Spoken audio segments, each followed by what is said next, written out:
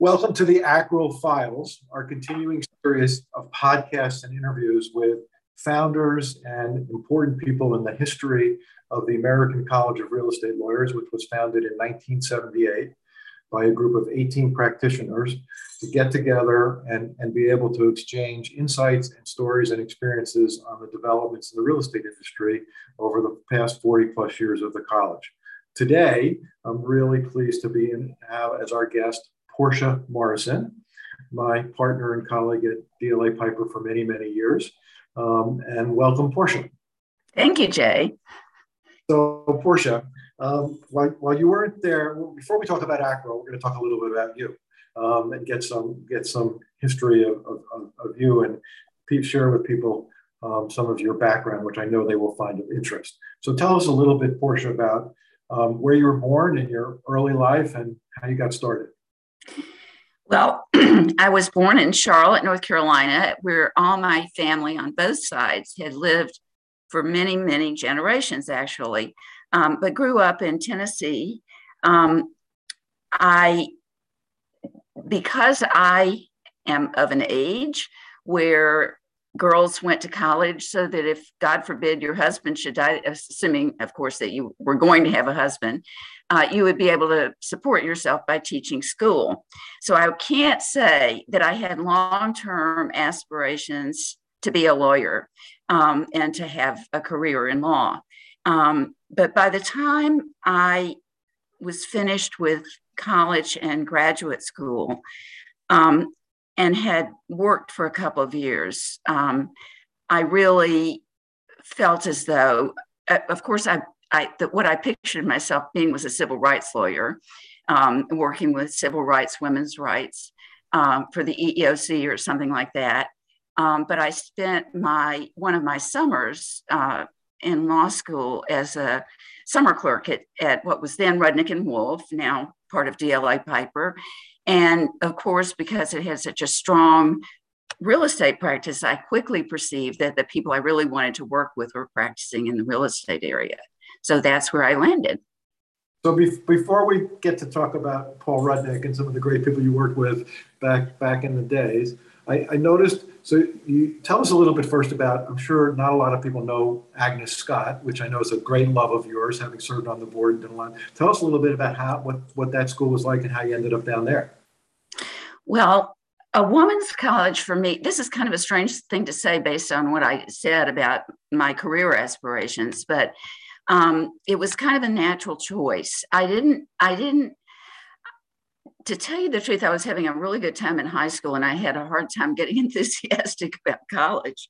So I applied early decision. Agnes Scott is a women's college in Atlanta. It's been around for 100 and since about 1889, I think.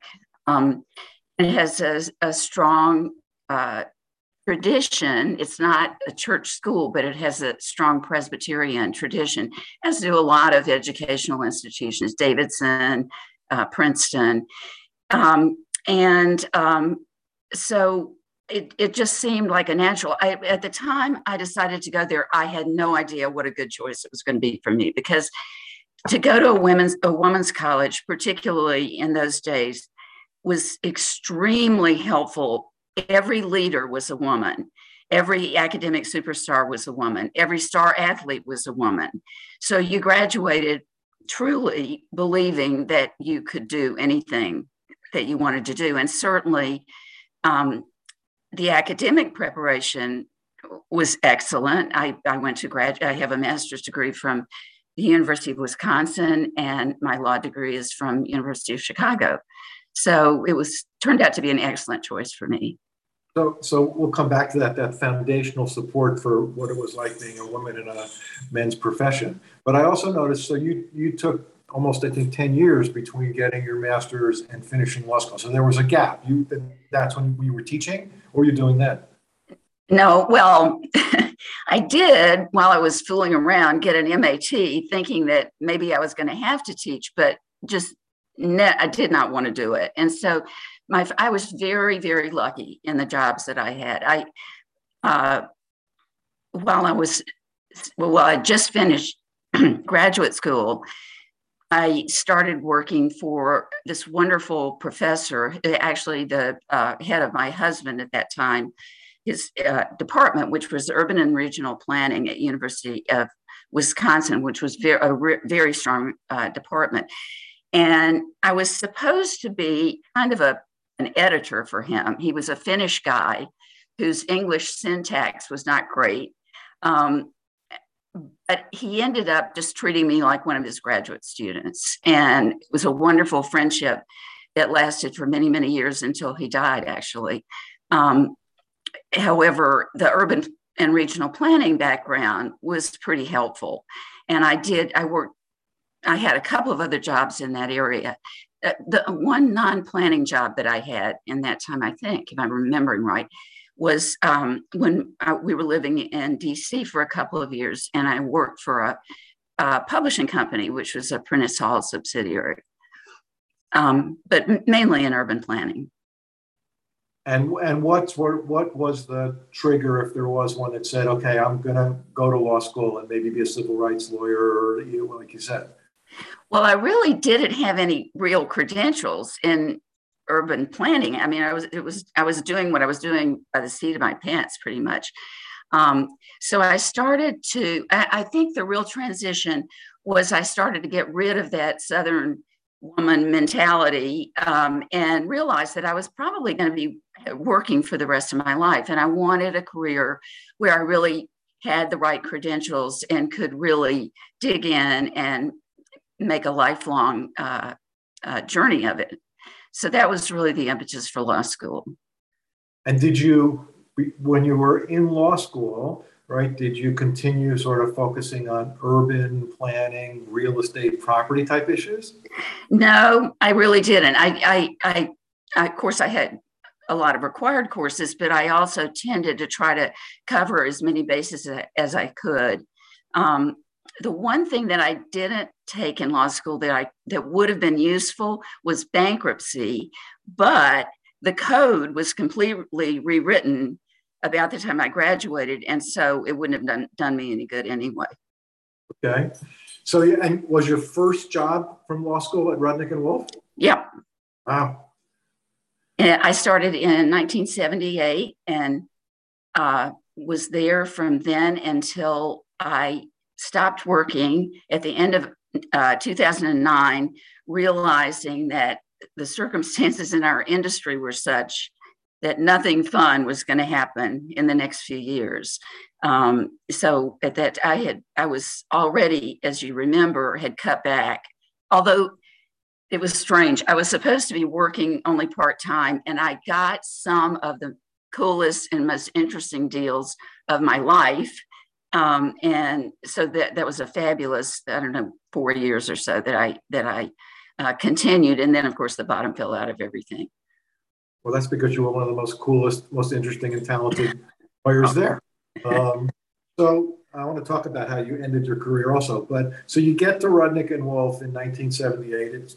I got a pretty serious real estate practice with a lot of very interesting, iconic people that you and I both have had the privilege to be around and work with. Tell me what it was like, coming into a profession that was dominated by men. Well, you had to let a lot of things roll off your back. That's for sure. But it had some curious advantages. And I bet other women who came along about when I did would say the same thing. Even though it seemed like a disadvantage, it was probably an advantage in one way, and that is that people didn't really see you coming. They didn't expect you to be terrifically well prepared and knowledgeable, and so you could blindside them kind of in negotiations. They were maybe expecting that that you didn't know what you were doing, or that you would be a tough negotiator. So it was somewhat of an advantage.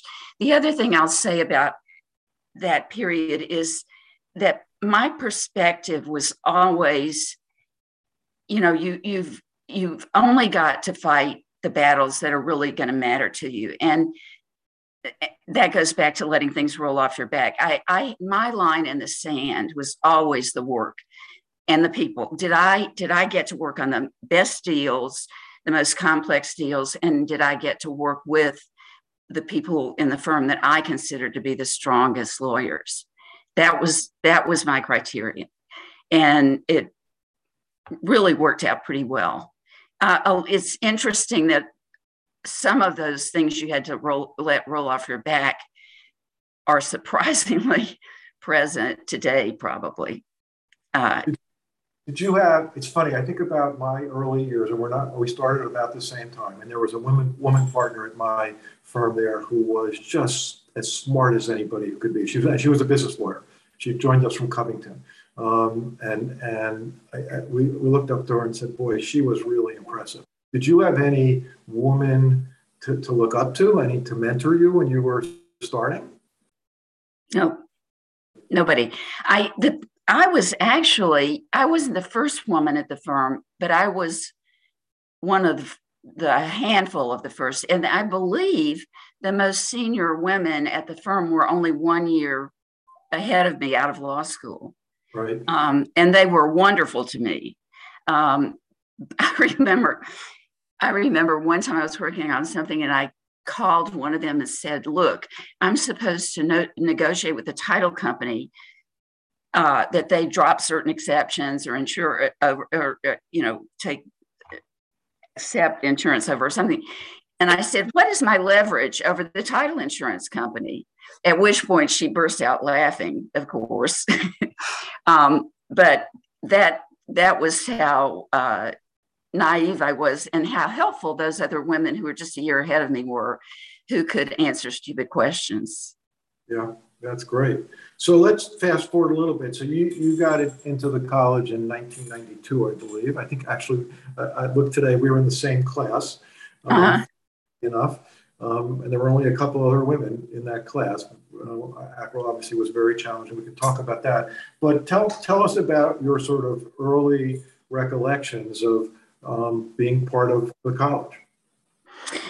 Well, first of all, my first meeting was in Chicago, actually, in the fall of that year. And I was also lucky enough to have Howard Kane as a partner. And I remember at the first Thursday night gathering when I showed up, Howard took me around the room and introduced me to everybody that he thought I should know. And that was it. So my early memories are that it was incredibly stimulating to be around. Of course, there were people I knew in the college that I'd done deals with, et cetera, as well as my own partners. But I loved the program. I loved just immersing yourself in, what we do and nobody else in the world is all that interested in for a couple of days. And of course, the collegiality was a big draw. And some of my best and closest friends today are people that I originally met in ACREL. Right. And I remember watching in those early years this strong affinity group, among the small number, strong but small number of women in the college. You, Beverly, Nina, Carol, and others. Tell us about that and sort of how that came about and what role it played for you both inside the college and professionally. Well, I think that of course, I wasn't around when the women's group very first started meeting. I think, although it was pretty soon after that. I remember one of the first ones I went to was at Nina's, so that must have been at that Chicago meeting. But in any event, I think it was a way to foster community, and to bring people into who were walking in cold to their first meeting, for example, to give them a community of people that they met early on. We met, I think, usually on Thursday nights, and to give them some faces in the room that were familiar to them. As the college got bigger and there were occasional complaints, and you'll remember this, that why do the women need to have this separate event? My answer was always, look, we're getting to be a large group, and any way to create smaller affinity groups or community groups is good. You guys go create whatever you want to create. And then, as you know, we always said men were welcome to join us. And Joe Forte was always there. And Joe was always there, you're right. And others dropped in occasionally. Occasionally. And do you think that the group of women had both, not just because of the Thursday night gatherings, which were terrific, I think, and a good thing, that you worked harder amongst the group to find opportunities to work together? I can't say that specifically about the women, but I think that ACREL members in general, for sure. If you knew and this may not be exactly the question you're asking, Jay, but if you knew that many people who were prominent practitioners in your area, it was extremely helpful in your work. Very often the person on the other side of the deal was somebody you knew and who knew you. And so it sort of got rid of some of that initial posturing that went on, I think, more in those days probably than it does today. Maybe, right, for sure back then. So you became the third female president of the college in 2005, which is in some ways, a real, reflection of, we're, 2005, we're almost 30 years old at that point, and we're only in our third female president. But be that as it may, we're obviously in a much better situation now. I think I counted up that if you count through Jane, we're up to 7. And we've had a great run of women president the last several years with Marilyn and Jane and others. But what reflections sort of from your tenure as president leading the college and sort of what that meant to you and what you accomplished? Well, of course, it was to me a tremendous honor to be in this role. And we always do have a great board of governors.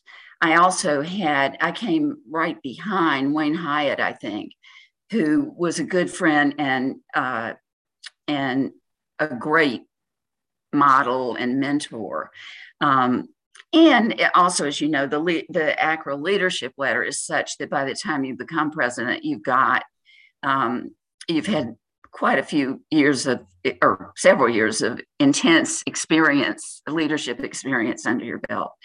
But the most important thing to me was to maintain, the high standards in the CLE. I can remember Ann Sagert was chairing the program committee when I was president, which was a huge plus for me because Ann did such a fabulous job that you just knew that everything was going to come off without a hitch. One story I remember, and this was at a meeting in New York when I was president, we were all in the ballroom doing the program. And of course, you're on edge or about everything when you're the president. Everything has got to be perfect. And I remember all of a sudden we were in the Waldorf Astoria, and all of a sudden there was this hammering, very loud in the room. I mean, obviously from someplace, just on the other side of one of those movable walls. And before I could panic, I saw out of the corner of my eye Anne moving towards the door, and you knew this hammering person was going to be shut down immediately. One thing, gosh, seems like a long time now. I remember being an issue that was really under debate in those years. And this was, Jay, you sent me the Genesis paper containing a lot of the early minutes, et cetera, from ACREL. And it was interesting to me to look back and realize that one thing I wanted to focus on was membership standards. And that was one of the hot, of course, early topics of discussion. And of course, the big issue was always the CLE requirement, the writing and speaking requirement. That's one issue I remember dealing with as president. Yes, it's fast in those early minutes. And Steve was on the standards committee, whatever it was. Yeah. And that's because, like you, I was surely not around then, reading that the so-called give back requirement was right in the beginning, that they focused on that. And then there's some very interesting discussion too about how some of the things we still deal with today, both on the give back requirement, but on the separation between the ABA real property section. Oh, yeah. That was really, which I never ever imagined, was one of the primary motivations, because because they just wanted to do something different, and on government things, lobbying things, and having their voice heard. So all those amazing people, right, that created this organization that we all benefited by, really set the tone and set the standards right at the beginning that we're still, addressing and dealing with today. Mm-hmm. For sure. So yeah, so it's look, part of the motivation here has been to recognize some of those early people that really created this world for us. And you mentioned one in Howard Kane, of course, who were both members of the Howard Kane fan club. Yeah, so the college has been great for so many of us and for so many reasons. So let's talk a little bit more about your amazing career. You had developed wonderful relationships with great clients like Prudential and Pritzker and Penny and all those kinds of interesting things. One thing I was thinking about, and you sort of touched on this, you mentored lots of great people, Allison being one of them we just talked about, and others in the firm. And then you came to me, you were the first female leader of the practice group. I think you were the first female member of the firm's executive committee. So we got to work together on lots of that stuff. And then you came to me and said, you decided you're going to stop. But you didn't come to me and say you were going to stop in 1 month or 6 months or 1 year. You came to me 3 or 4 years in advance and said, I'm thinking about this in a very thoughtful, orderly way so that I can continue to not only mentor all these great people that many of them are now still partners at the firm, but how to transition clients, which is a big issue today, right? But you were ahead of that, like you were ahead of a lot of things. So tell us and share the sort of thoughts you had about how you sort of came to so thoughtfully think through how you were going to transition from your professional practice to the next phase of your life. Well, for one thing, this is next phase, but I was terrified that I was going to be bored. Let me back up and say one thing, which is a sad thing, but it was a big factor. My dad died at 64, and so he never really had a retirement. And yeah, so for many years, I had, all of my financial planning assumed that I was going to quit completely at 64. But as I got closer to that, I realized I was still having a good time. And I wanted to develop what I wanted to retire completely with a list of 3 big projects to work on, which I did. That's my after work life. But as far as transitioning clients is concerned, of course, that was a huge thing for me. But for years, I had been building up teams around clients of more junior lawyers. And by the time I actually did completely stop working, those relationships were pretty solid. But that was years of work, to make the clients depend as much on those people as they ended up doing, and to be comfortable with them, et cetera. So anyway, that was a kind of a long-term effort. But when I got to the end of 2009, as I was telling you before, by that time I had now mapped up what my next things were going to be. And it was interesting. I always thought when I had more time, I would do more pro bono work in the real estate area, obviously. But I ended up being completely differently focused and focusing more on education. I had for a long time had a lot of interest in Girl Scouts. I was a Girl Scout myself, and it was very, that background was, I thought, was always very helpful to me. I'd been the president of the Chicago Girl Scout Council for many years. But I sort of, and that was related, but what I ended up being interested in was education. I went on the board of my undergraduate school. I also served on the board of a charter school in Chicago that was the only all girls school in Chicago public schools.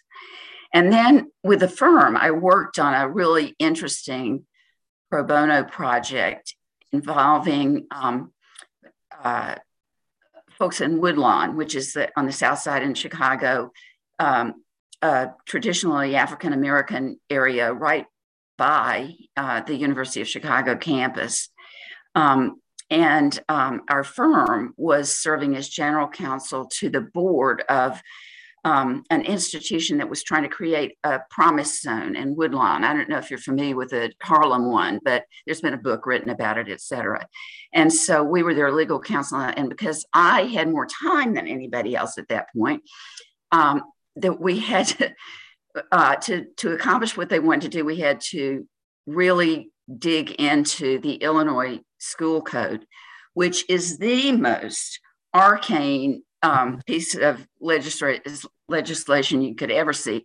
Fortunately, the guy who at that time was the general counsel of Chicago Public Schools, which was very supportive of this effort, actually.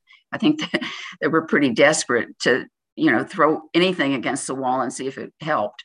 But anyway, their general counsel was really helpful to us in that we could go to him and say, look, we can't find the answer to this in the code, or there are contradictions. And he kind of would say, you're right, or we'll look at this, et cetera. So anyway, I had that big legal project going on as well, but they were all education related, which is fascinating because it's more fun, honestly, than doing real estate legal work, because you had to learn a whole new area, which is always inherently interesting and keeps you busy mentally. And although ironically, I told you a minute ago before we started recording, I think that I'm presently doing a real estate deal for my college. So you can't get away from your roots. No, well, you can't duck what you know, Right. when others know it also and are looking to you. Well, for you, it's merging two of your great passions, education and real estate. That's right. So, and I will just comment that your success in transitioning clients to the teams that you built, the proof is in the ultimate pudding. Here we are 12, 13 years later, and those clients are still with those same people, some at this firm, some at other firms. But you did such a fantastic job that those clients have all stayed with those people, and they've all been very successful growing those relationships. So when you said you had 3 boxes that you were going to check at retirement, I'm sure one was travel. Was one of them being a owner of a vineyard? No, that wine is, of course, I like wine, but wine is really my husband's passion. And it was his dream to grow and make his own wine. And it became practical for us because we had a house in Michigan that had a big open sort of field as part of the property. And the other element of luck was we became really close friends with a guy who is one of the really fine winemakers in southwestern Michigan. So we only have 250 vines. And so it would never have worked for us to do this if we didn't have his mentorship and also his equipment, because nobody stomps grapes anymore. So when it's time to press grapes, we truck them to Jim's winery and do it there. Of course, we always turn it into a big party, both the picking and the winemaking. Great. Oh, good. I didn't realize that was Alan's passion. Okay, good. So if you look back now with tremendous experiences and perspective, and we're sure the profession profession's made, lots of progress on diversity, although there's plenty of ground to cover, and we're not where we need to be, but we've made a lot of progress. So it's obviously very different than it was when you and your peers started. What would your advice be now to women coming into their profession and women progressing through the profession? Well, one thing, and this applies really not just to women, but to maybe more so to women, but to junior lawyers across the board, I think. And it's maybe an unsolvable conundrum. And of course, as we've said, I've really been not involved with a law firm for 13 years now. But it's the work-life balance issue. And I'd be really interested to hear what those of you who are still actively doing this would say, but about the impact of the pandemic, and people's having gotten used to working at home and how that you see that all playing out. But in any event, I think you've got to get your systems in place if you're going to do that balance. And as you know, we only have one child, but we did have a child. So you can't, I realized early on that we were going to have, at least before she became school age, full-time live-in childcare, because if I was late closing a deal and Alan was doing a party, there was nobody there with the baby. So anyway, things like that. I mean, it took, with Alan and I spent a lot of time thinking through how we were going to do this, but there were sure sacrifices. I mean, there were late nights when I would have liked and felt like I should have been home doing other things. But so that's something I think that people are struggling with now. And maybe it's not solvable. The amount of time that you have to devote to your career, you've just got, if you want to have the career at a high level, you've got to do it. Now, another thing that I've thought about it, or I've observed actually while I was still working, is that I think some younger people look at us and see what it takes to get the brass ring, and they decide they don't want it, or they don't care that much about it. So you've also got to decide how much you care. There are different levels at which you can practice, certainly, or have a career in law, but you've got to decide, what you want the shape of that career to be. And if you really do want to do it at the highest levels, there are sacrifices, and you've got to be prepared to make them. Yes, I think everything you say is, even though you've been away for 13 years, is spot on to what's happening today.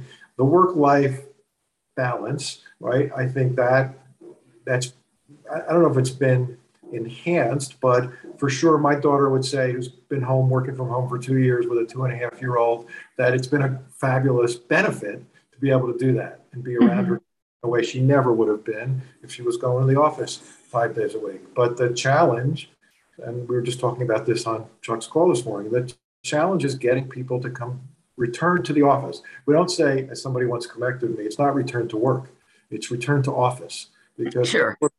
And you both, as you said, at the beginning of your career and at the end of your professional career, are a great example of the mentoring and the importance of being around good people that mentored you, like Howard, and Paul and others, and also people that you mentored, like Allison and Sam and that whole group of folks, and Peter. So I think there's a big challenge in the industry today, a big challenge and it's in all the professional services groups for sure. The law firms are having a tougher time because I think the law firms are a little bit more timid in requiring people to come back to work, like the investment banks did from the very beginning. I think that the jury's out on how, and that, as you said, it's not a big aspect of it is for the women with kids, and then but it's both male and female. This issue of getting people back into the office so that they can be mentored by the Allison Mitchells and Fred Kleins and all these other people that are really great mentoring. So, we'll see. I mean, I think it's like most things in life, right? It's a marathon, not a sprint. And we're not going to have any answers, let alone easy answers, I think, until we could sort of look back and see 4 or 5 years from now, just like in 2008 and 9, right? When we looked around and said, why don't we have any 3rd or 4th or 5th year real estate associates, right? Oh, yeah. Because we'd gotten rid of them all in 2001 and 2 after the tech bust, and everything else sort of, hit a wall. And then we didn't have any mid-level real estate associates, and we had to sort of back and fix that. And I think we're going to have to figure out how to mentor and train and get those people the benefit of what they can't possibly get over Zoom unless they're in the same room with these wonderful lawyers that are out there. For sure. And that, going back to the beginning of my career, I didn't mention this, but this is something that was really, really important to me. Obviously, we all know you don't graduate from law school really knowing how to conduct yourself. I mean, some things, but not how to do in a negotiation, for example. And I always felt from the very beginning that I wanted to work with as many different, not only the best lawyers in the firm, in the practice area, but also as many different ones as I could, because you are never going to successfully adopt anybody's style. It's going to have to be your own. But the best way to develop your own is to really see a lot of very skillful people handling themselves in these situations. That was really very important to me. And you had no shortage of those, right? No, that's for sure. And I was very lucky. You've mentioned Paul Rudnick a couple of times, but I was extremely lucky that Paul was my main mentor, really from the end of my first year of practice. Nobody could have had a stronger mentor or a better friend than Paul was to me. And he was also a member of the college. Yeah. I recall that back when you and I got in. So let me close with a couple of questions that are a little bit, off the track of what we've been doing, but actually you've touched on. So as you look back today, given everything that you've done and accomplished, what would you tell your 25-year-old self to do differently? Gosh.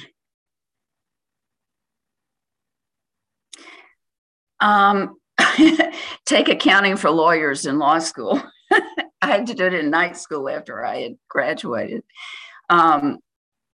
But you know what? Enjoy it more. And nobody could have enjoyed practicing law as much as me. I liked even things other people hate. I love drafting complicated documents. I like doing puzzles. It's very similar feeling. I love negotiation, all of those things. But I love what I'm doing now too. So it's been, a great career, but it's been a great post-career also. Okay, good. And my last question then is, if you had not become a lawyer, what other career do you think you would have chosen? It just seems so natural to me right now. Again, going back to the fact that I think I was the most natural person to become a lawyer in the world. The fact that I didn't go straight to law school from undergraduate school still is just a total reflection of the attitude toward women in careers at that time. That nobody, I think one of my classmates went straight to law school, and her father was a lawyer. Actually, he was a congressman at that point. Another one became the chief judge of the South Carolina Supreme Court, but she, I don't think, went straight to law school. So, a sign of the times. Yeah, it would be interesting to look back at those women that were graduating law school. And of course, there were not that many of them, but it was starting to grow back then, right? But how many of those women actually did other things and didn't go straight? And when that tipping point occurred, right? Right. Very interesting. Okay, well, Portia, thank you so much for taking the time this morning and for sharing your perspectives, not just on ACREL, but on a fabulously accomplished career and all the great things you've done in your life. Well, thank you, Jay. And as you know, I always like talking to you. So anytime. I miss you. Thanks, Portia. Okay, thanks.